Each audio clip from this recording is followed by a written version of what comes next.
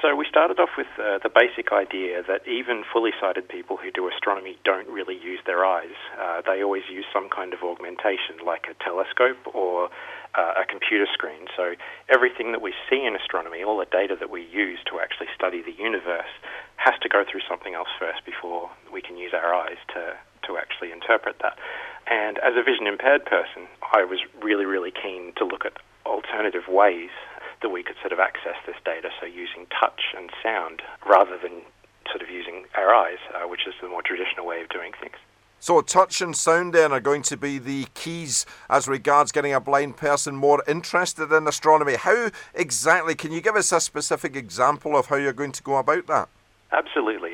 So the models that we're working with at the moment, we basically take a regular picture of an astronomical object. So in this case, we look at things called galaxies, which are big collections of stars and gas that are all held together by gravity. And then we make a 3D printed version of that image. So we basically take the brightness of that image and we scale it vertically. So the brighter points of the image will be raised higher above the background, and the dim parts of the image will be much closer to the background. So you get this really good sense of how the brightness varies over sort of the structure of this object. And then we can even take that one step further and we can look at images that pick up on different kinds of light. So really young stars will show up looking really blue. So if we just pick up that blue light, we can see where those stars are situated.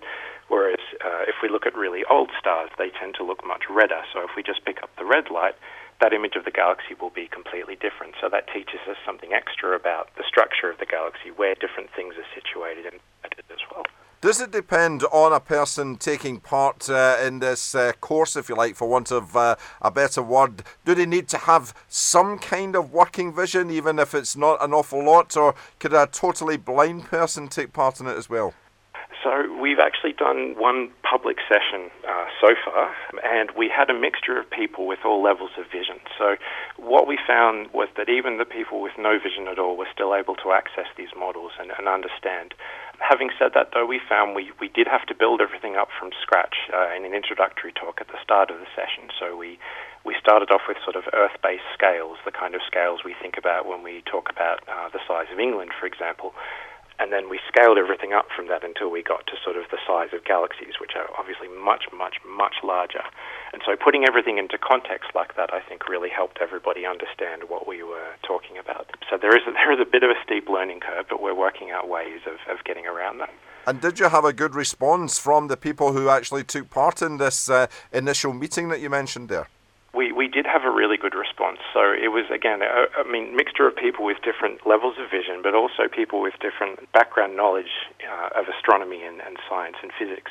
Because what we've found, talking to people, is that a lot of vision-impaired people during their school years are actually excluded from learning about astronomy, which we think is really sad. So their teachers either sort of tell them, no, this isn't something you should learn about because you won't get anything out of it, or it's taught in such a way that they find it really difficult and don't really feel like they can access it.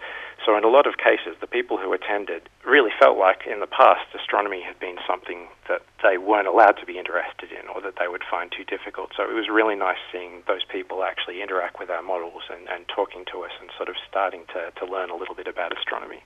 Now, was that the situation for yourself? I know that you have a little bit of vision, not an awful lot, but you have a little bit of vision. But you've always been interested in astronomy from an early age. Were you encouraged to get into it at all? My parents were actually pretty good. So I was born 3 months premature. I developed a condition called retinopathy of prematurity, which basically comes about when undeveloped eyes are exposed to too much oxygen. So I was in a humidicrib for the first little part of my life, and they had an atmosphere in there that was mostly oxygen just to keep me alive because my lungs hadn't developed properly. And so that damaged my eyes. That's where the majority of my vision loss comes from. Having said that, my parents were always very much of the attitude that I should do what I wanted to as long as it wasn't going to be dangerous for me. So they were always very supportive. And so from the age of about 5 or 6, I remember watching a documentary on television about the Voyager spacecrafts that had gone out to see the larger planets at the edge of our solar system, the gas giants, and they'd sent back all these beautiful images of Jupiter and Saturn and Uranus and Neptune. And I just remember getting really close to the television and being absolutely blown away by how beautiful those images were. And so from that moment, I think I was sort of in love with the idea of astronomy. And then throughout my life, every time we went on a camping trip anywhere in Australia, so I'm from Australia originally, my parents would make diversions to go to observatories or sort of anything astronomy related, we'd always go and see. So my parents were really supportive of that. Throughout my schooling, I sort of pursued all the areas of study that I would need to become an astronomer. And you sound as if you've really been determined, despite not having a full vision all the time, to actually learn about various things and really become a bit of an expert in astronomy. Absolutely, yeah. That was always something that I felt very passionate about. It's a passion that never really went away. So yeah, it seemed like the sensible thing to do. But yeah, I've tried to never see my lack of vision as anything that should hold me back, I guess.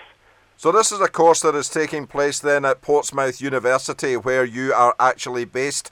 How can any blind or partially sighted person within obviously the local area perhaps get involved in this, and what's the next steps as regards the next part of the course for people who would like to get involved? We have a Facebook page, a Twitter account, and a few articles that we've posted on the Institute of Cosmology and Gravitation's webpage. So that's where we're sort of updating our progress at the moment. Yeah, basically to keep the project going, we're going to need a little bit more funding. So the idea is basically to try and get this project out to as many people in the UK as possible. So what that will probably involve will be us travelling. We're looking to basically train up anybody who's interested in delivering this in their own area. And our end goal, what we're hoping to be able to do, is actually have all of these models, and so the digital versions of the models and all of the script that we've written for the activities, all of the content available to anybody who wants that for free. So we'd also obviously offer training to make sure that people knew what they were doing when they delivered this.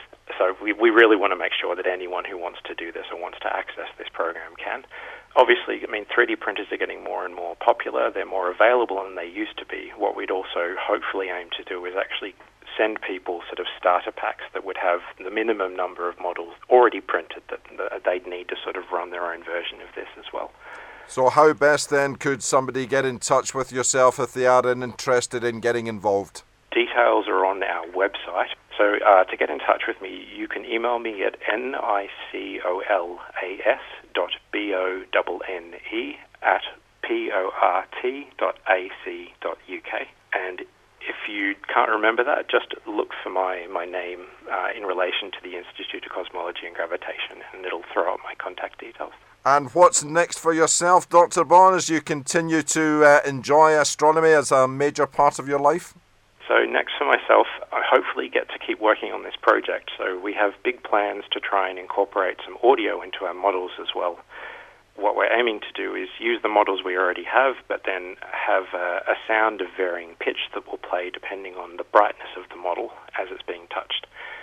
So higher pitch for more bright, less pitch for dimmer areas of the model. So there's some pretty nifty bits of technology that go into making that, so we're playing around with that at the moment. In terms of actual research, I hope to keep looking into what makes a galaxy change shape, change colour, how it evolves over time. So that's my main area of study. Dr. Nick Bonne, it's been a pleasure talking to you. Thank you very much for chatting with us here on RNIB Connect Radio. Absolutely, it was a pleasure.